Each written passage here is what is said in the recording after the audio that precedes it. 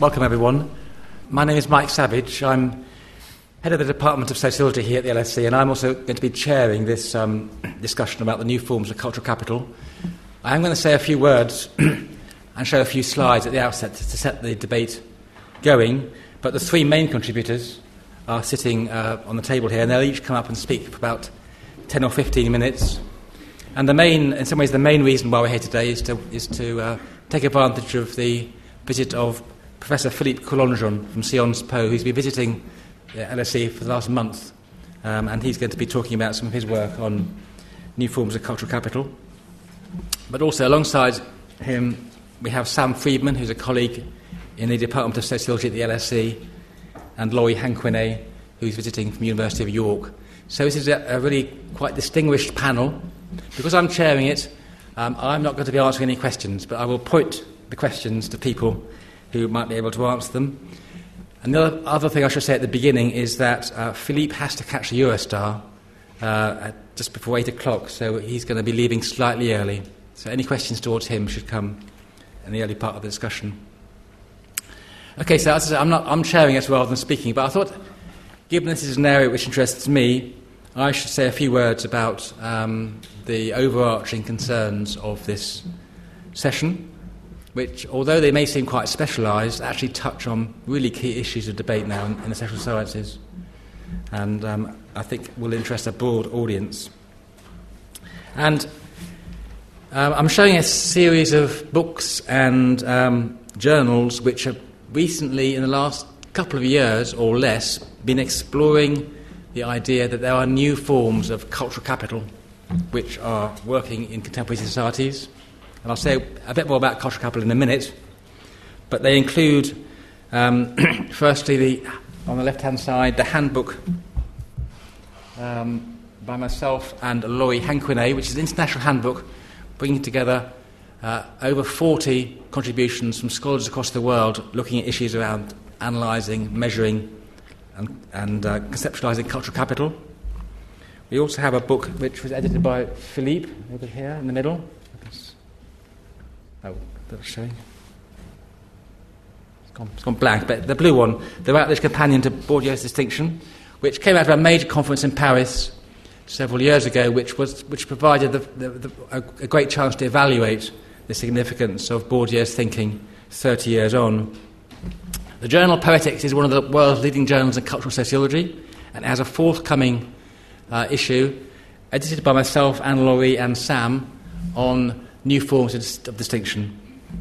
Finally, Sam Friedman, who will be speaking in a minute, had a recent book out on forms of comedy, and any of you who have been looking at this new book, which I and Sam have been involved with, on social class, will see the idea of emerging cultural capital as one of the sub-themes of the book. So a number of different currents are coming through here, and the aim of tonight is to try and take stock of those currents. Okay, just a few words before I pass on to the panel. Many of you who I guess have come here will know about the term cultural capital. You'll have heard of Bourdieu, and you're probably familiar in some extent with his arguments in distinction. The point which we all want to emphasise is that account was developed a long time ago, based upon empirical work carried out in the 1960s in France. For instance, it was conducted at a time when only half of French households had a TV set, and we were a long way from the internet, Google, and all those things.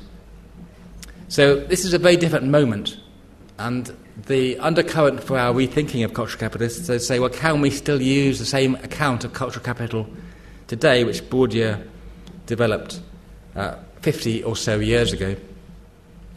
Worth saying a few words about what Bourdieu is claiming about cultural capital.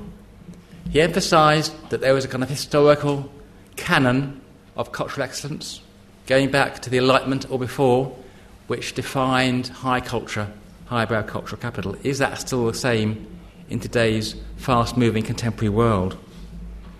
He developed this notion of the Kantian aesthetic as a means of understanding what cultural capital meant. And the argument here was that forms of cultural value and cultural distinction depended upon removing yourself from the everyday world, the humdrum world of getting by, and it demanded being a kind of intellectual, distant from the principles of necessity.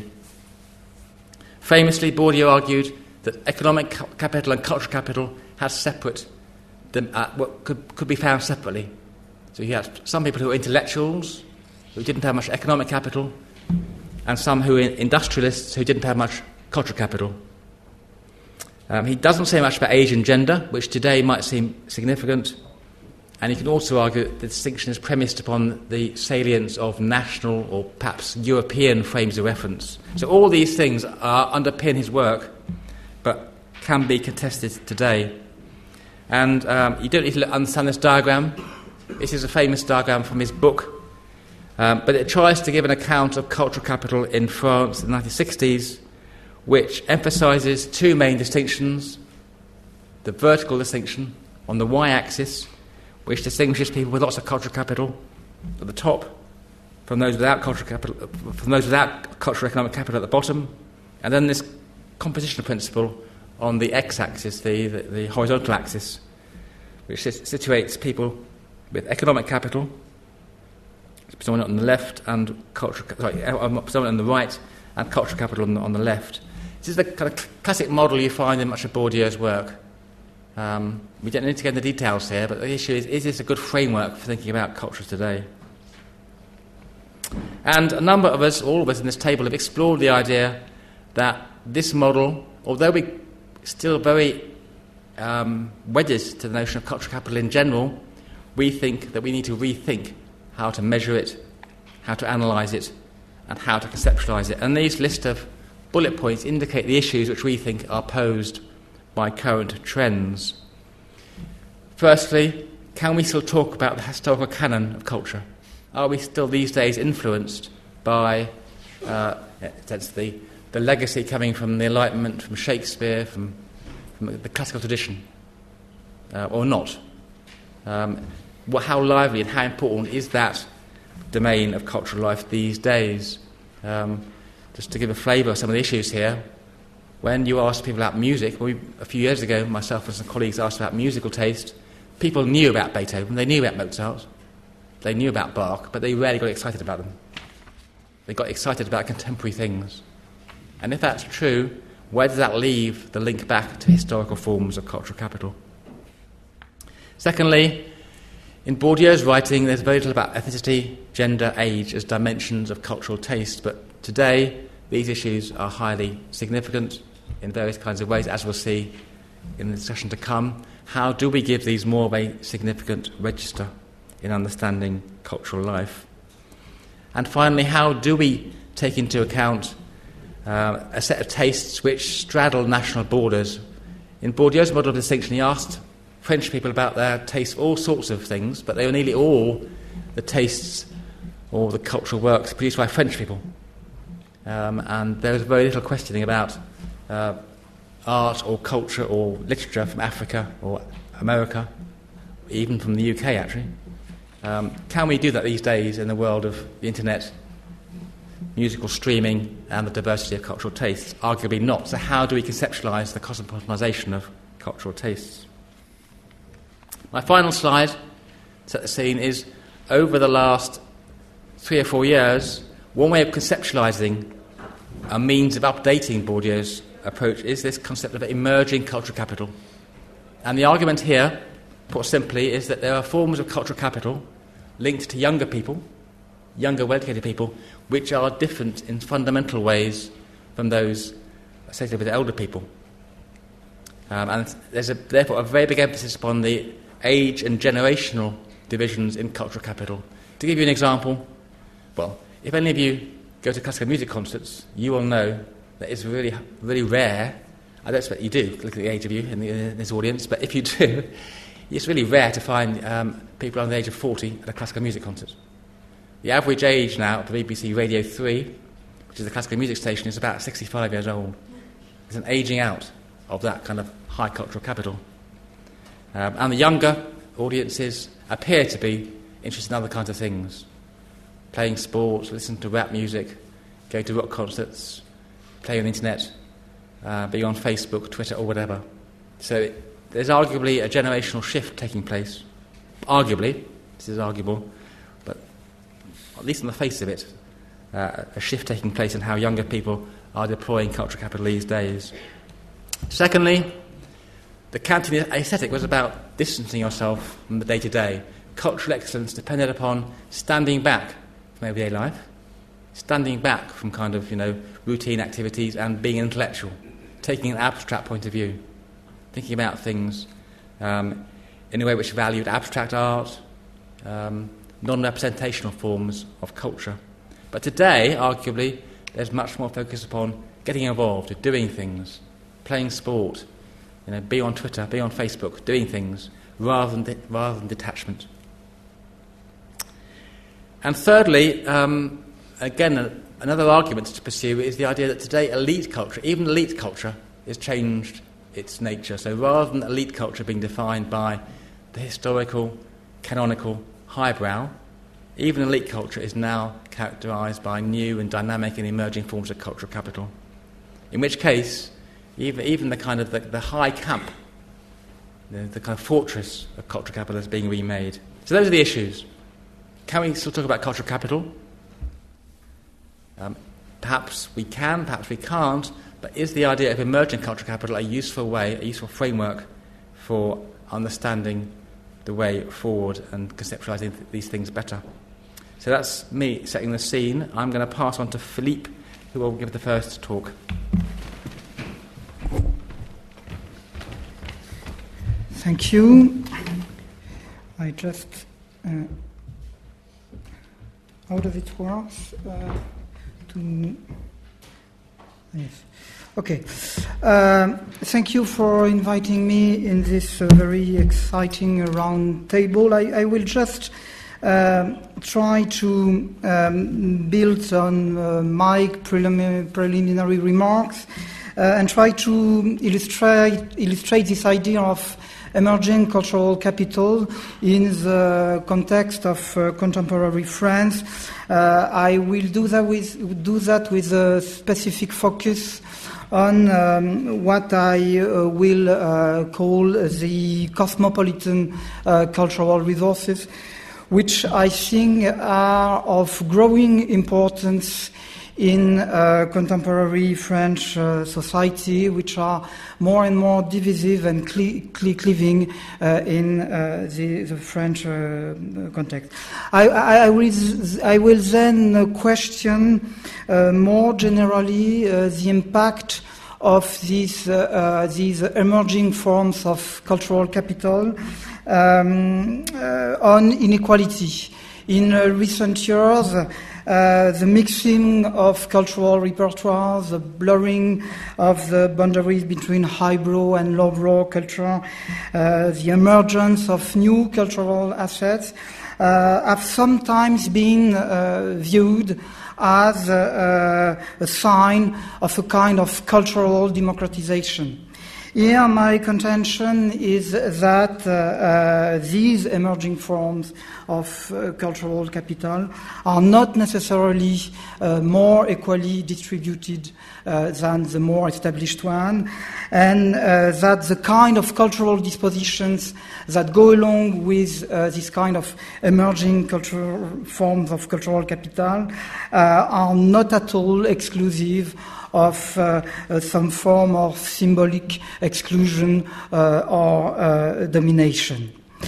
Well, concerning my first point, I will present here some very preliminary results of an ongoing research, mainly based on a multi-correspondence analysis made on the data of the 2008 French survey on French cultural practices.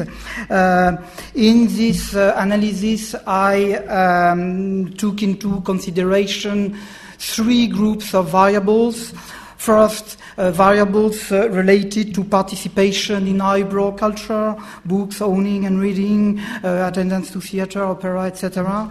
A second group of variables that relate to participation in media culture, time spent on TV, preferred TV channels and programs, etc. And a third group of variables that relate to the participation in cosmopolitan culture, reading of foreign books, watching of foreign TV channels, travels, taste in arts work from abroad, etc. The basic result of the analysis can be displayed in the map of the two first factors of this multi-correspondence analysis. Basically, the first axis, the horizontal axis, correspond by and large to a size factor or a volume factor that contrasts on the left side of this horizontal axis people with a lot of cultural assets, especially a lot of highbrow cultural assets, but not exclusively. And on the other side of the axis, people that are basically deprived of many, if not all, of these cultural assets, except from watching television. So I think these very classical results can be completed by the examination of the vertical, the second axis, that contrast what I call local and global cultural assets. This second axis is mainly structured by the opposition of established cultural items and cultural items that are rooted in the national cultural context, and on the top of the axis, cultural items that are more representative of emergent form of cultural capital, and more precisely, that are more representative of cosmopolitan cultural capital, reading a foreign book, mastery of foreign languages, watching TV program in foreign language, etc. If I had time, I could also demonstrate by the projection of some supplementary variable in this map that in the northwest quadrant of I don't know how it functions. So, in the northwest quadrant of the map, I could show that is precisely the area of the map where the boundary between highbrow and mass culture is much more imprecise than in the other area of the map. So when projecting some social demographic characteristics on this map as supplementary variables, we see that it is really not a very surprising result that the first axis, the horizontal axis, is highly structured by class and education, contrasting on the left side of the panel people that who are the most educated, people from upper classes, higher grad, professional and managers, and on the right side, people who are the less educated, and people from working classes, manual workers, non-manual routine workers, etc. Well, turning to my second point. The question is whether the emerging form of cultural capital in general, that the second axis of my analysis illustrates, I think. The point here is to consider if this emerging form of cultural capital go along or not with a decrease in cultural inequalities. My general impression concerning many of the emerging form of cultural capital that we are talking about this afternoon is that, in a sense, this emergence of new form of cultural capital disturb a little the process of cultural reproduction, disturb in a sense the process of cultural domination that generally underlie class relation. In other terms, the bad news for the dominant, to borrow the terms of Bourdieu, is that these emerging forms of cultural capital are probably a little more difficult to transmit than the more conventional one, because they are more generationally differentiated, because they are more uncertain and more changing, because they are less strongly related to established cultural and educational institutions. And so they probably require a more uncertain and difficult work of transmission. But this bad news for the dominant does not mean good news for the dominated. The second point is that the bad news for the dominated is that these emerging form of symbolic domination based on more flexible boundaries between cultural repertoires, based on this kind of irony, knowingness of described by many of my colleagues at this table, this aptitude to be at ease with various sort of cultural items, to speak like Shamus Khan. Perhaps all these disposition, all these items, all this form of cultural domination are perhaps more difficult to challenge precisely because they are less anchored in established cultural and educational institutions, and for that reason there is probably less opportunity to challenge the domination by means, for example, of education.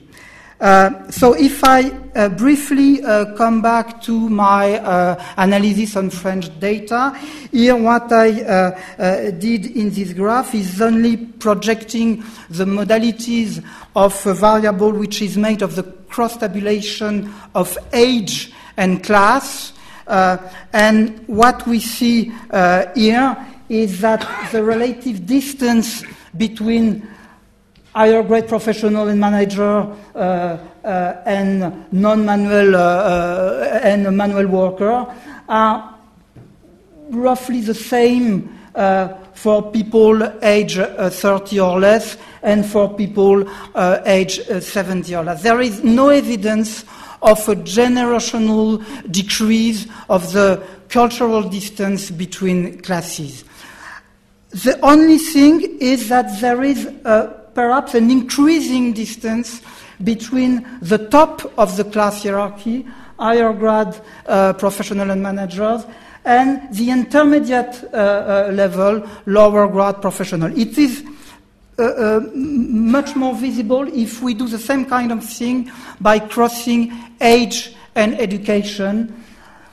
No, not any reduction, not any decrease of cultural distance between less educated and more educated on the whole, but an increasing distance, perhaps, between those at the top of the educational hierarchies, people with at least 3 years of universities, and those with an intermediate level of education, say people with up to 2 years of university. And I think that it's a result that could be investigated a little more. So I will just conclude with 3 remarks about the kind of thing that I think need to be investigated in this field of cultural, of emerging form of cultural capital. I think that we need to investigate a little more the question of transmission and conversion of this emerging form of cultural capital, which definitely are this form of transmission and conversion are really different, I think, from the transmission and conversion, the process of transmission and conversion of the more established one. We need to investigate the relation between emerging cultural capital and education, where the notion of cultural capital was originally coined. A lot of research about the emerging form of cultural capital displays the fact that the emerging form of cultural capital play a role in social life, but it's not totally evident that they play a role in education, especially education of very young pupils. At least it's a thing that needs to be investigated. And last, I think we need to investigate this emerging form of cultural capital in comparative perspective, because I think that the different national contexts are very different in that respect. Well, I cannot finish without thanking Mike and all the members of the Department of Sociology for the very warm reception here at the LSE during these 4 weeks. It has really been a very pleasant period of time, a pleasant period that brutally ended on Friday night. And tonight I just hope that there will be other periods like this 4 weeks in the future. Thank you for all.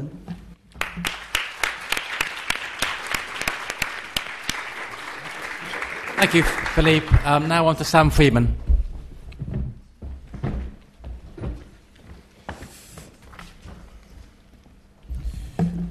Okay, I want to just do 2 things with my slot. First, I'm going to briefly explain and introduce a case study, I suppose, of emerging cultural capital from my work on British comedy taste.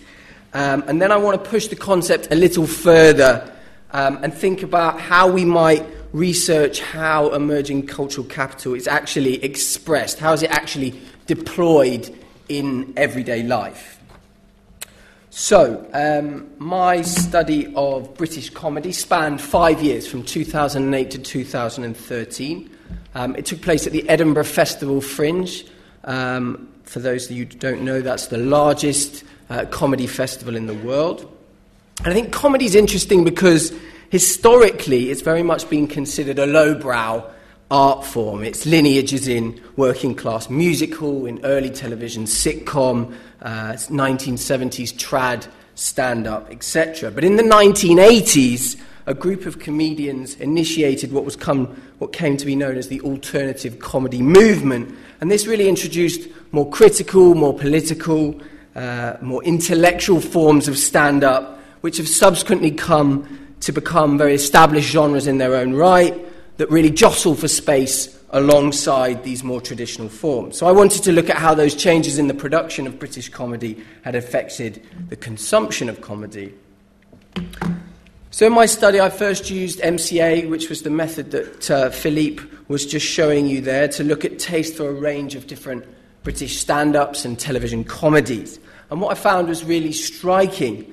The most powerful taste division separates upper middle class respondents in my study, particularly younger generations, which I think is important, who tended to prefer a set of clearly critically acclaimed comedians. Okay, these were people like Stuart Lee, TV comedies like Brass Eye and The Thick of It.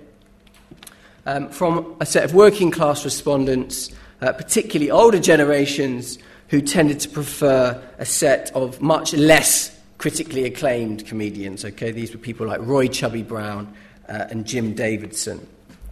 And this taste division is important, I argue, in the book, because it both contributes to and reflects the construction of these certain comedians as special cultural objects. Okay, tastes that in and of themselves communicate a sense of Borgesian cultural distinction.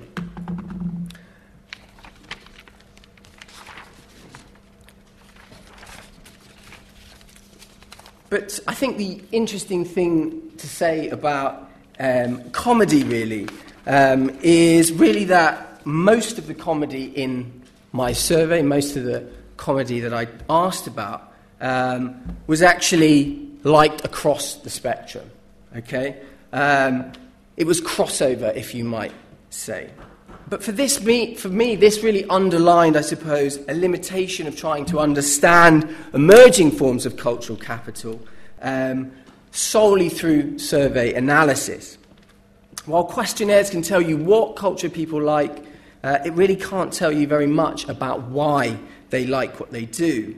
And this is really, when I interviewed people, that I found to be the most important sort of class divide in the UK. It was through the expression of a particular sense of humour that my upper middle class respondents in particular seemed to most aggressively set themselves apart. For these respondents, comedy should never be just funny. Okay? It should never centre purely around the creation of laughter. Instead, good comedy should have meaning, okay? Whether this is a political message or an experiment with form. Either way, the consumer should have to work for their laughter, okay? And there was a sense that through doing so, one was able to sort of reach the higher plane of comic appreciation, to really get the joke in its entirety. And I think the power of this particular sense of humour, this style of appreciation for comedy, is it seemed to give my respondents a sense, or certainly that they felt, that they could express distinction through the consumption of almost any comic object. And this was actually demonstrated by, I suppose, discussions of those crossover comedians, the Eddie Izzards, the Jimmy Carrs, the Simon Amstels. These stand-ups in the survey were liked by nearly all my respondents, but I was amazed by the insistence of more middle-class respondents in interviews that they could get more from this kind of comedy. They were able to extract what Melanie there said as a whole other level of humour.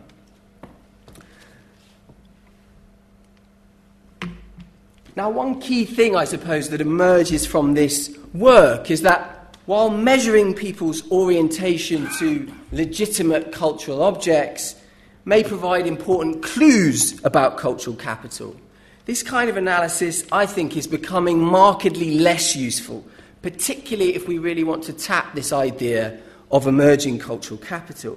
Instead, for me, at least, the focus of empirical research needs to sort of go the other way. It needs to go in an ethnographic direction to look at two things. First, I think there needs to be more work on the nature of the dominant aesthetic. What is it that, when people talk about culture, others recognise as a sense of authority, as a sense of sophistication? What precisely is in that expression that makes it dominant, legitimate, etc.?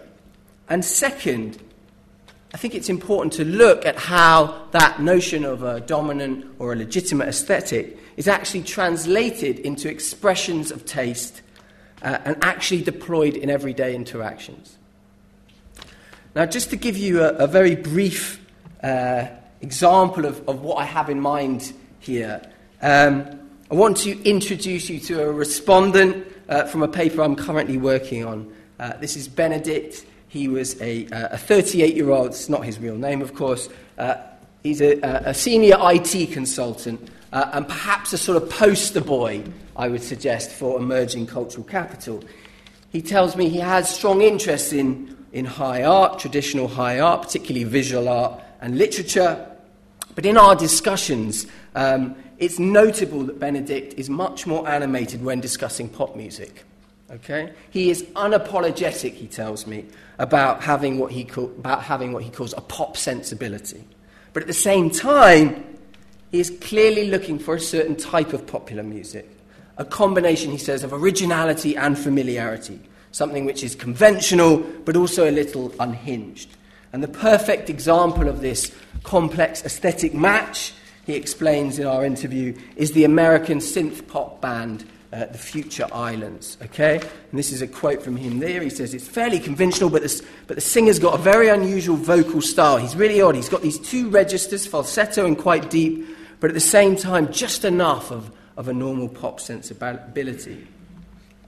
Now, I was really struck by not just the confidence that underpinned Benedict's aesthetic style, but also the sort of transmissibility of this aesthetic, the way he readily applied it across the cultural spectrum.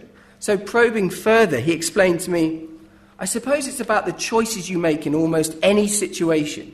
Whenever the opportunity is there to make a choice between doing one thing or another, eating some sort of food or the other, there tends to be thought behind it, operating principles. It's not arbitrary, it's thought about. For example, we don't like McDonald's, that's that kind of fast food, but we would choose Burger King over McDonald's. So everything, the bands, everything, there's nothing that escapes scrutiny. So for me, this is really the perfect example of emerging cultural capital in action. Both refusing to refuse, any sort of form of popular culture, but at the same time being sort of exhaustingly selective and detailed in the decisions one makes in terms of consumption. But I want to just finish with one important caveat in relation to Benedict. While his sense of certainty in the value of his own taste is really quite clear, what was interesting to me is that he's actually very careful, even calculating, about when and to whom he actually expresses this sensibility in public. So having just told me about the operating principles of his taste, he paused before noting, but some people do find it annoying. And I do want to retain that connection because you work in an organisation, like I do, with people from cleaners to the principal, and some people are very good at talking vertically or communicating vertically. And I asked, do you think you're good at that? And he said, I'm not as good as I used to be, but I try. I mean, it's how you appear to others, isn't it? So I think it's partly about the performative. Yeah, wanting to establish a sort of zero base. So there's a persona that I want to project, which is more, I've got it quite well. You experiment with different approaches, but ultimately it's performative.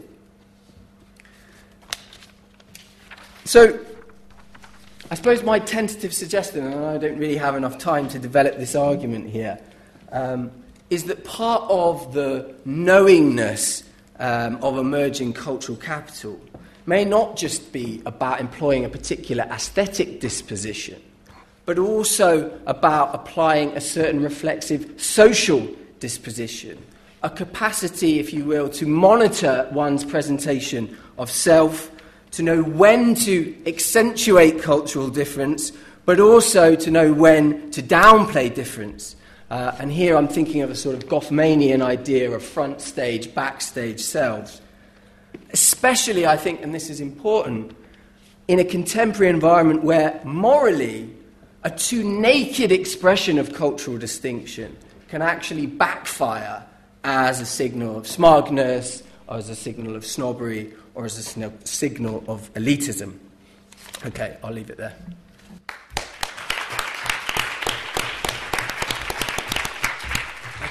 Thank you, Sam. Now we're moving on to Loy and Quinny.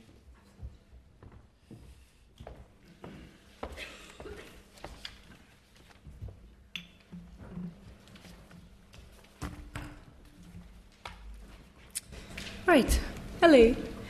I'm going to make a presentation somewhat more theoretical, so I hope you won't mind. I just want to explore the link between highbrow culture and cultural capital, and you will see there is a link with the emerging form of cultural capital. I believe it's actually trying to assess the link between cultural capital and highbrow culture is actually a very useful exercise in order to assess the theoretical value of one, omnivorousness, and second, emerging form of cultural capital. Now, I have three more precise questions in mind. First, I wanted to ask whether we actually need highbrow culture when we talk about cultural capital. And this is mainly because in the sociology of education, for instance, they have, some scholars have argued that we don't need the notion of highbrow aesthetic culture to account for cultural capital. And in that case, cultural capital just become a skill, competence, some knowledge. So it becomes very vague in a sense. And linked to that, so let's imagine that we want to keep highbrow culture related to culture capitals. The second question is, what does highbrow culture mean in our current cultural context, which has been called omnivorous or eclectic, more eclectic than before. And then this will enable me to then assess the theoretical value of the omnivore and the idea of emerging culture capital. So does embodied cultural capital need highbrow culture to be defined? So basically I will argue yes, because if you think about culture capital is based on the idea of accumulation of resources, which was, in Bourdieu's mind, led by different aesthetic principles, and I think Mike have already discussed that when he talked about the Kantian aesthetic, for instance. But there is a but. Highbrow culture can not only actually be related to a highbrow aesthetic à la Bourdieu anymore. So what I mean by the highbrow aesthetic à la Bourdieu is an aesthetic that that privileged form of matter, which will privilege a distant relation to art, and etc. So nowadays, this specific way to approach culture and art has changed. Cultural producers and consumers have increasingly embraced a new aesthetic criteria that could be called postmodernist, for instance. But these new criteria challenges the separation from the commercial and the popular culture and endorses a more playful aesthetic based on experimentation. So there are the changes in what is aesthetically and socially refined can explain the emergence of the well-known figure of the omnivore. And the omnivore is someone who is keen to engage with different forms of high, middle, and lowbrow cultures. So yes, we're going to keep highbrow culture, or at least I will keep it. But then what does it mean nowadays?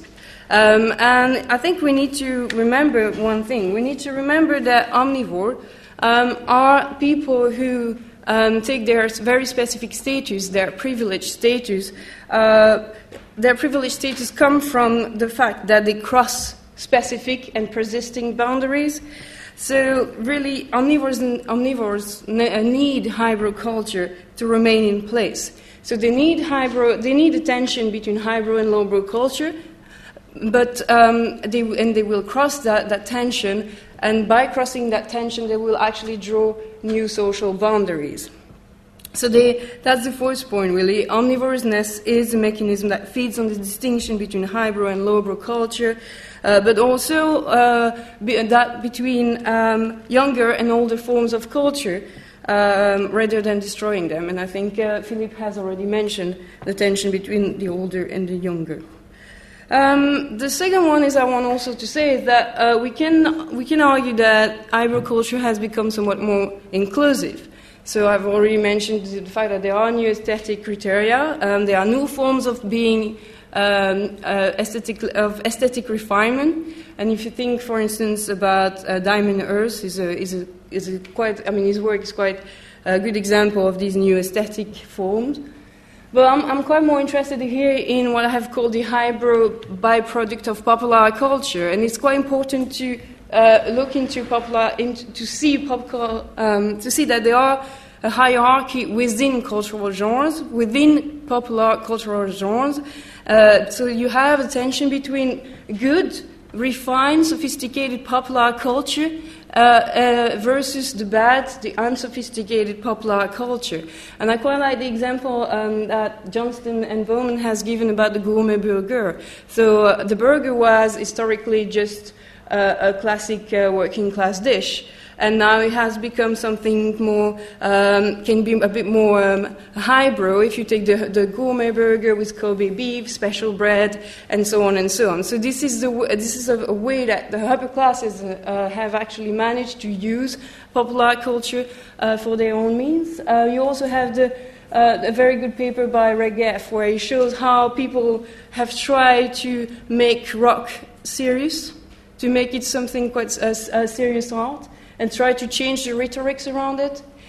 So basically, you can argue that hybrid culture has become more inclusive because it has used some forms of popular culture, but in a way, some forms of hybrid popular culture.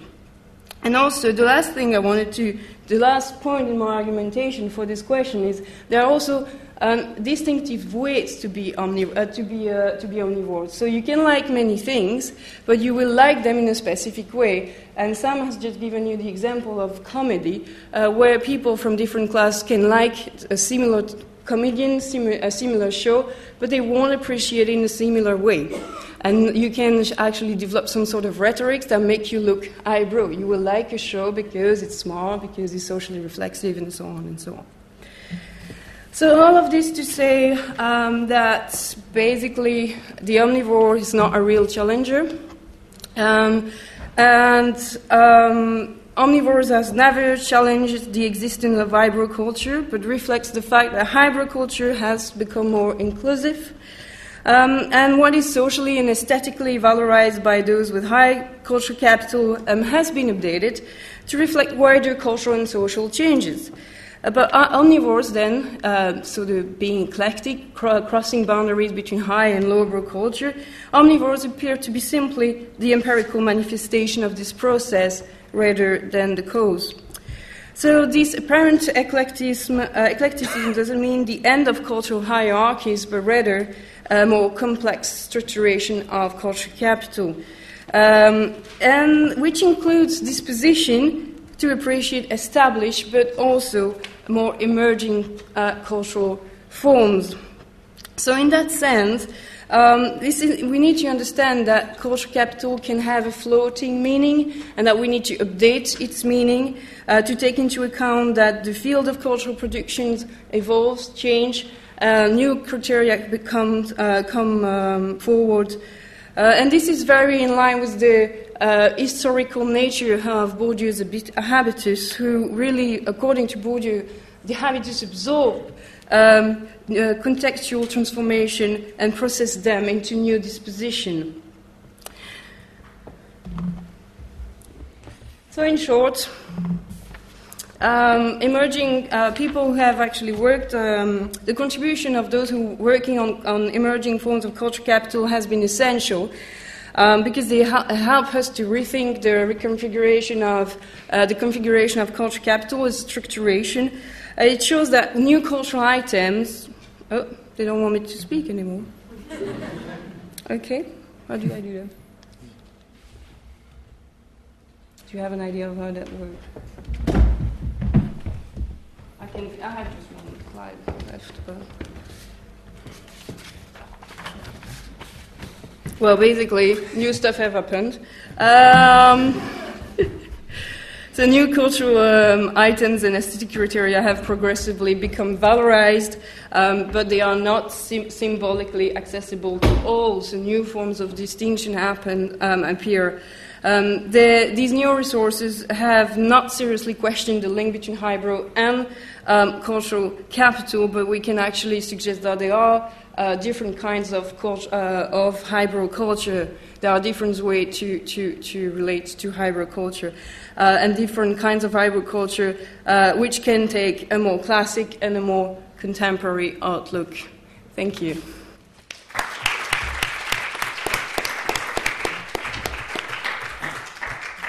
Thank you, Laurie. So I think you'll see these three different presentations all exploring the ways in which cultural hierarchies and cultural capital are being remade, but also in some ways staying the same. So how we can see forms of cultural hierarchy being reconstructed, even on the basis of contemporary changes. Okay, we have about half an hour for any questions or comments from the floor. Who would like to start?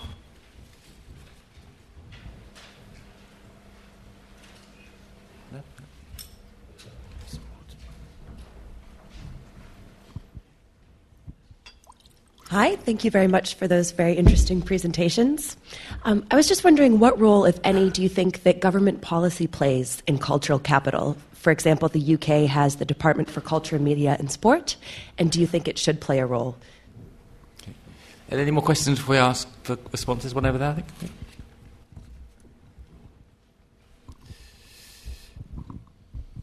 Hi. Thank you very much for the interesting presentations. I wondered if any of the panelists could say a little bit more about something that was mentioned at the start by Mike Savage about the importance of sort of the contemporary in shaping cultural capital, so the importance of cultural exposure to different cultures and international experience and volunteering and all of these things.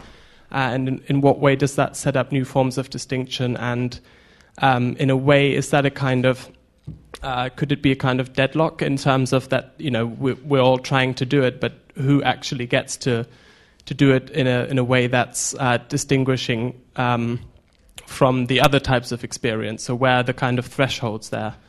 Because it seems to be a kind of ubiquitous way of distinguishing yourself. I know that's a contradiction, but I thought that might be interesting to talk about that as well. Two good questions. Shall we get some... Is there one more? Stage? There's one more down there, yeah. Okay. Hello. Thanks very much for the presentations. I work in education access and social mobility, and I'm thinking about these presentations through the lens of education and what should be taught to children, and trying to put some value on culture and therefore trying to prioritise things within a curriculum. I was struck by your presentation, Sam, by a question, which is it that the appreciation of perhaps what could be called established forms of culture inform this other level that you can get from emerging forms of culture? So is there perhaps no real or no significant value in emerging culture except that can be added by knowing established forms of culture? And I wonder whether the other panellists would be interested in commenting on that. Great, really good questions. Who would like to start from my panel members? Sam? Yeah, I mean, I'll maybe start with the last question, which is a crucial question in a way, and it's sort of... I was talking to Philippe before the talk today about the importance of education in all of this, and I suppose it also talks to the question a little bit about policy. I think that in terms of... It's difficult to know what the relation... I mean, in the sense that it's not been empirically examined, when people are sort of ranging around these sort of different cultural forms, what has gone first... and it would seem a sort of logical assumption that, in the way me and Philippe were talking about earlier, you almost have to know the rules, i.e. you've sort of learnt didactically the canon, perhaps in your school, to then be able to feel confident enough to play with the rules in terms of ranging then into, you know, a ironic or knowing appreciation of particular popular cultural forms. But I would say that is an empirical question that would have to be sort of looked at in some depth. But I think it's interesting. I'm not sure how important those sort of established forms are. I'm not sure I would feel confident that everything is sort of flowing still from a base knowledge. And I mean, your sort of initial thought was around sort of access and issues here. I suppose as Philippe was saying, perhaps almost the scariest thing about when you link process of emerging cultural capital inequality is precisely because you can't necessarily identify objects that it's associated with. It's harder to challenge. And so in terms of sort of access or equalising access to emerging cultural capital so that it doesn't necessarily have this role in perpetuating inequality, I think that would be a real challenge and has to be more about, you know, how you look rather than what you're looking at. I would imagine it's something about this idea of confidence that comes with your right to speak about cultural value, about your sense that your taste has value. And I don't know if that's something that can be sort of embedded in an educational context. I don't know. Sorry. Yes, I would like to react to the comments about cultural policy and about education too. About cultural policy, in the French context, there has been during the last 20 or 30 years a real debate in terms of doctrinal controversy in the realm of cultural policies between the conception of cultural policy in terms of democratization of the canon and an alternative form of cultural policy which is more elaborated in terms of cultural democracy. That is the idea that the role of public policy is not to impose the cultural canon, but to give the same kind of opportunity to the diversity of existing cultural repertoires in the society. Well, this controversy seems to me quite theoretical, because in reality, when you look at the budgets, when you look at the French, to take the example of France, French cultural policy remain highly defined in terms of democratization of the established cultural canon. So I think that the question we are talking about are clearly related in that sense with question of cultural policy, because we all know that this old model of cultural democratization has failed, and that probably we should reframe cultural policies much more in terms of cultural democracy, at least in order to taking into account the fact that new cultural assets appear that are relevant and which unequal distribution has social consequences. But in reality, I think that in the French context at least, cultural policy remain highly defined in terms of cultural democratization. As to the question of the link between education and culture, education and cultural capital, yes, I was talking about that with Sam before the talk, and my impression is that, but it's perhaps my impression is misleading, but my impression is that a lot of examples of emerging cultural capital that we are talking about this afternoon relate to cultural items, cultural assets that play the role in the structuring of symbolic relation between classes among adult people. But I'm not so sure that, at least today, this form of emerging cultural capital really plays a role as crucial as the more established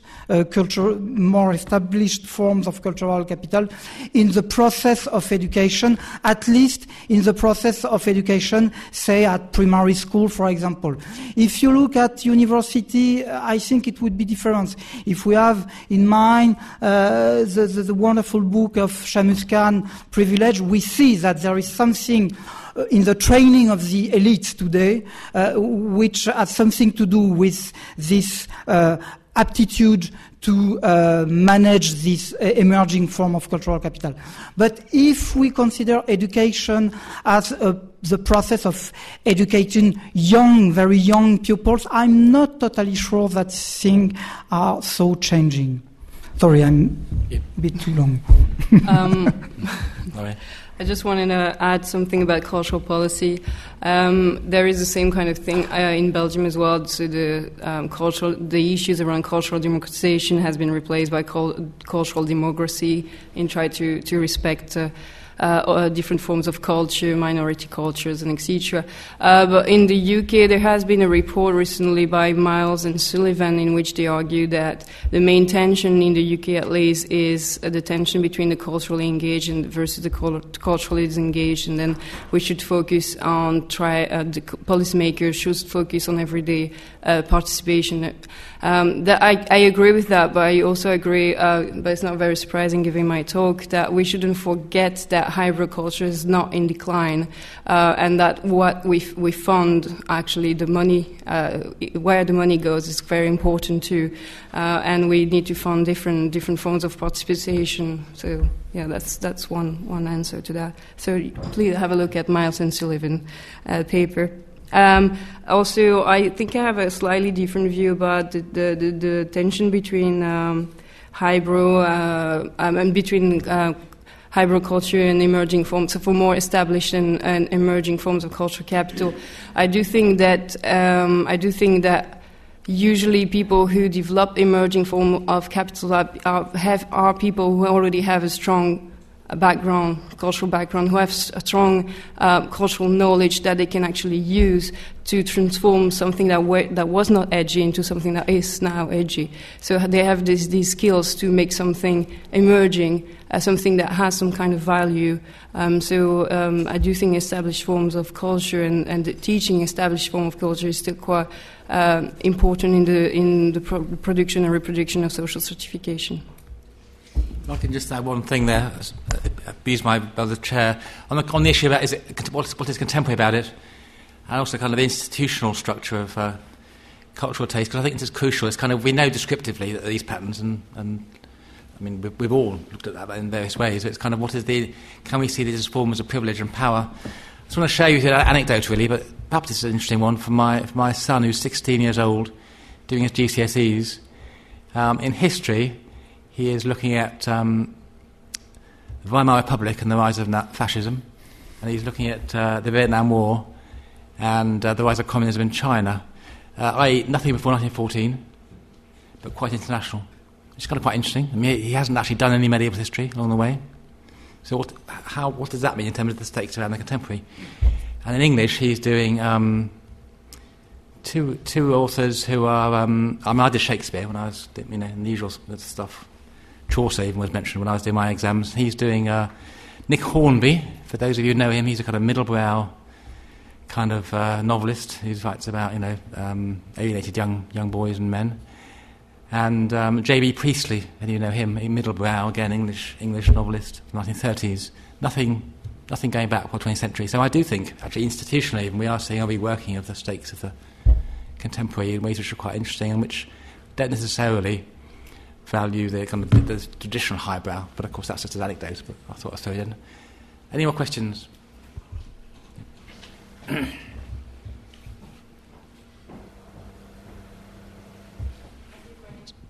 Is it on? Yes. Thanks for an interesting talk. I was wondering if you could reflect a little bit more about a possible divide also between economic and culturally, because now all of you talk, of course, kind of a clear distinction between highbrow and lowbrow and omnivores, of course, but I wonder if you see any differences in that. Okay. Let's have two more.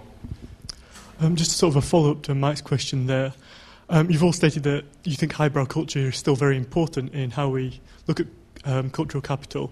I wanted to ask you, do you think what we consider highbrow culture has changed, and particularly, say, the classical canon? So it might be a more theoretical question for Laurie, but also an empirical one for Philippe on sort of how has the cultural canon in France changed since Bourdieu's time, and what is the importance of that? Well, if it has changed, that is. Okay, one more. At the back there. The back. Oh.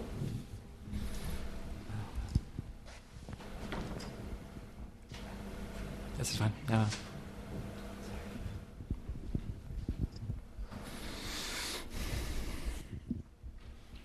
Hi, thank you for the talk.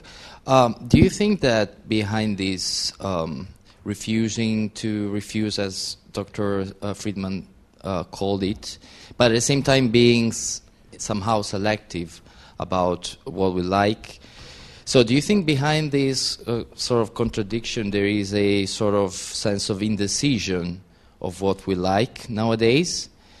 And to be a little more extreme, do you think that behind this sense of indecision, there is any, this sense of indecision challenges the concept of cultural hegemony nowadays, at least in the sense that it was used before in some decades ago? Okay. Thank you. Great. Questions there? Who'd like to go first? Go the other way. Philippe, go first. Yes, well, I'm not sure to have catch all the point. I was wondering how to find a tube to go to St. Pancras because it appears that there is some problem. Sorry. If about the question, what is changing, what is not changing about the role of culture? It was your point. Yeah. What's changed in the canon? Has the canon changed, and if so, what is it? And is that important? Yeah.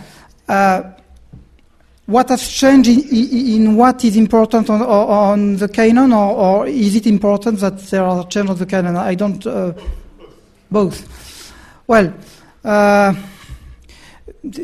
difficult to answer. I think that one of the points that Mike, Laurie, and other colleagues have very highly emphasized in the handbook that they recently edited is the importance to tackle with this question in a non-substantialist way. That is to say that we have to think this question of cultural capital, cultural divide, cultural cleavages in terms of in a relational way rather than in a substantial way. Definitely, I think that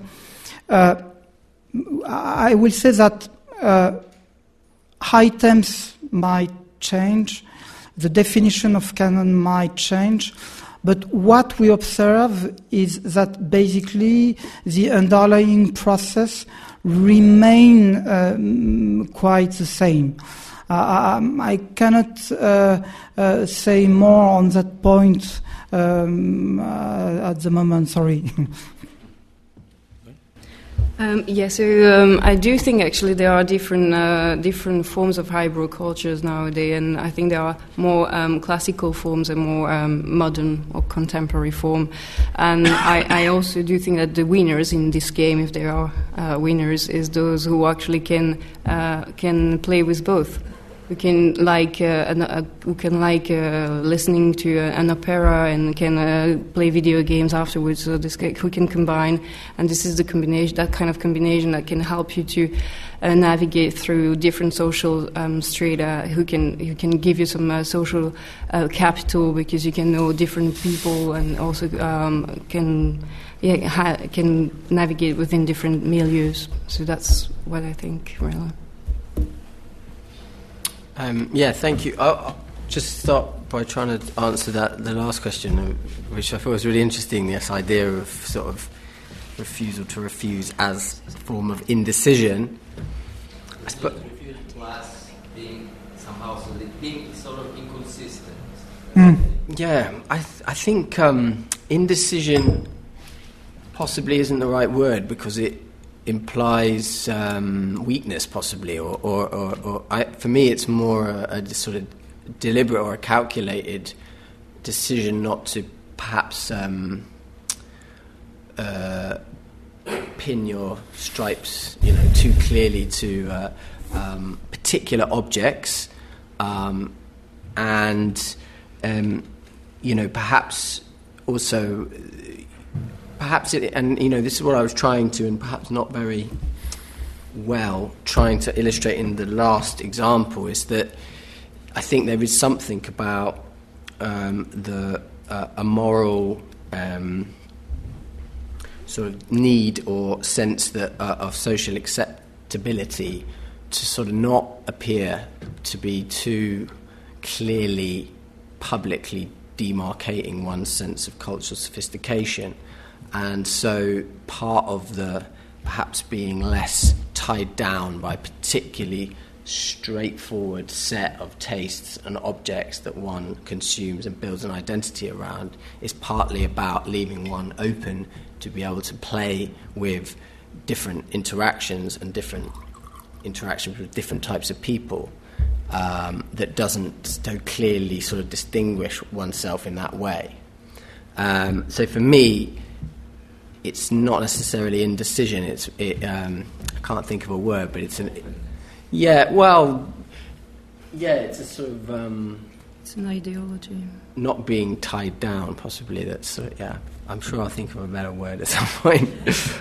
The economic versus cultural capital question, just quickly. I mean, none of us have explored this. I don't think necessarily explicitly in our work. There's Mike's done work that's shown that unlike other countries in Europe where people have tried to map Bourdieu's distinction and where they found a clear cultural capital composition axis, in the British sort of data they didn't find that as clearly, and I wonder if that's something to do with the way in which particular sort of economic professions in the UK, things like banking or allied to that, still perhaps require, in a certain sense, certain forms of established cultural capital in order to make one's way in that domain, which would, in a way, sort of reduce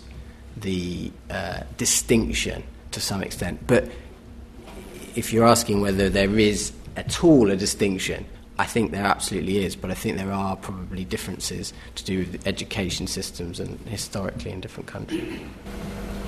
Just a couple of words. I think the questions raised are really, really important ones, and I think these are the kind of current issues. The point about what is the canon, the canon is still there in many ways, the traditional canon.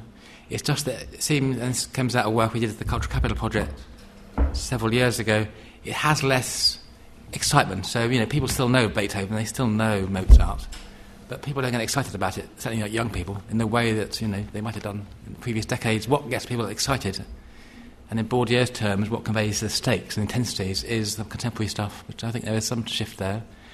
But also, going back to the question about the global and the kind of cosmopolitan, in some nations in the world, I think you can find, I particularly think of a PhD student of mine, Maria Luisa Mendez, who did some work on Chile a number of years ago.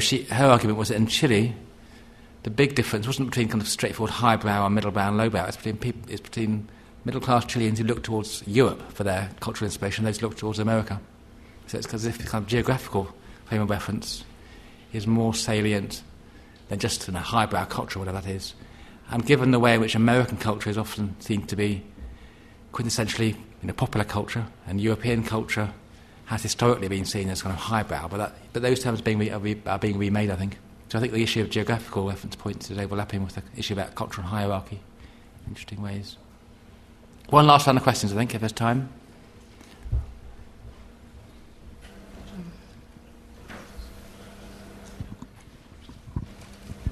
I was interested in the influence of social media and the fact that we are encouraged, it seems, to express our interests and tastes far more frequently now and use cultural objects to kind of decorate our Facebook pages. And I feel like I'm constantly interrogated to name 5 good things. And I was just interested in whether this higher frequency of expressing cultural taste, is that feeding, is there any research or any thoughts on whether that's feeding back into perceptions of culture as a whole? Question. And 2 more? Hi, thank you very much for your talk. I was just wondering, in terms of the omnivore argument, being an omnivore, isn't that just sort of an indirect form of distinction in itself? Because surely it's only sort of the dominant classes that can afford to have the privilege of crossing those boundaries between highbrow and lowbrow. Yeah. Yep. One more. Two. This one. Hi, thank you for your talks. I was wondering if tech and how we use tech is an important part of cultural capital, and also things like social media. Is there a hierarchy, have you found from your research, in how they're used and which ones are used by different people? Thank you. Is there any more? Do you want back there? Yeah. Back.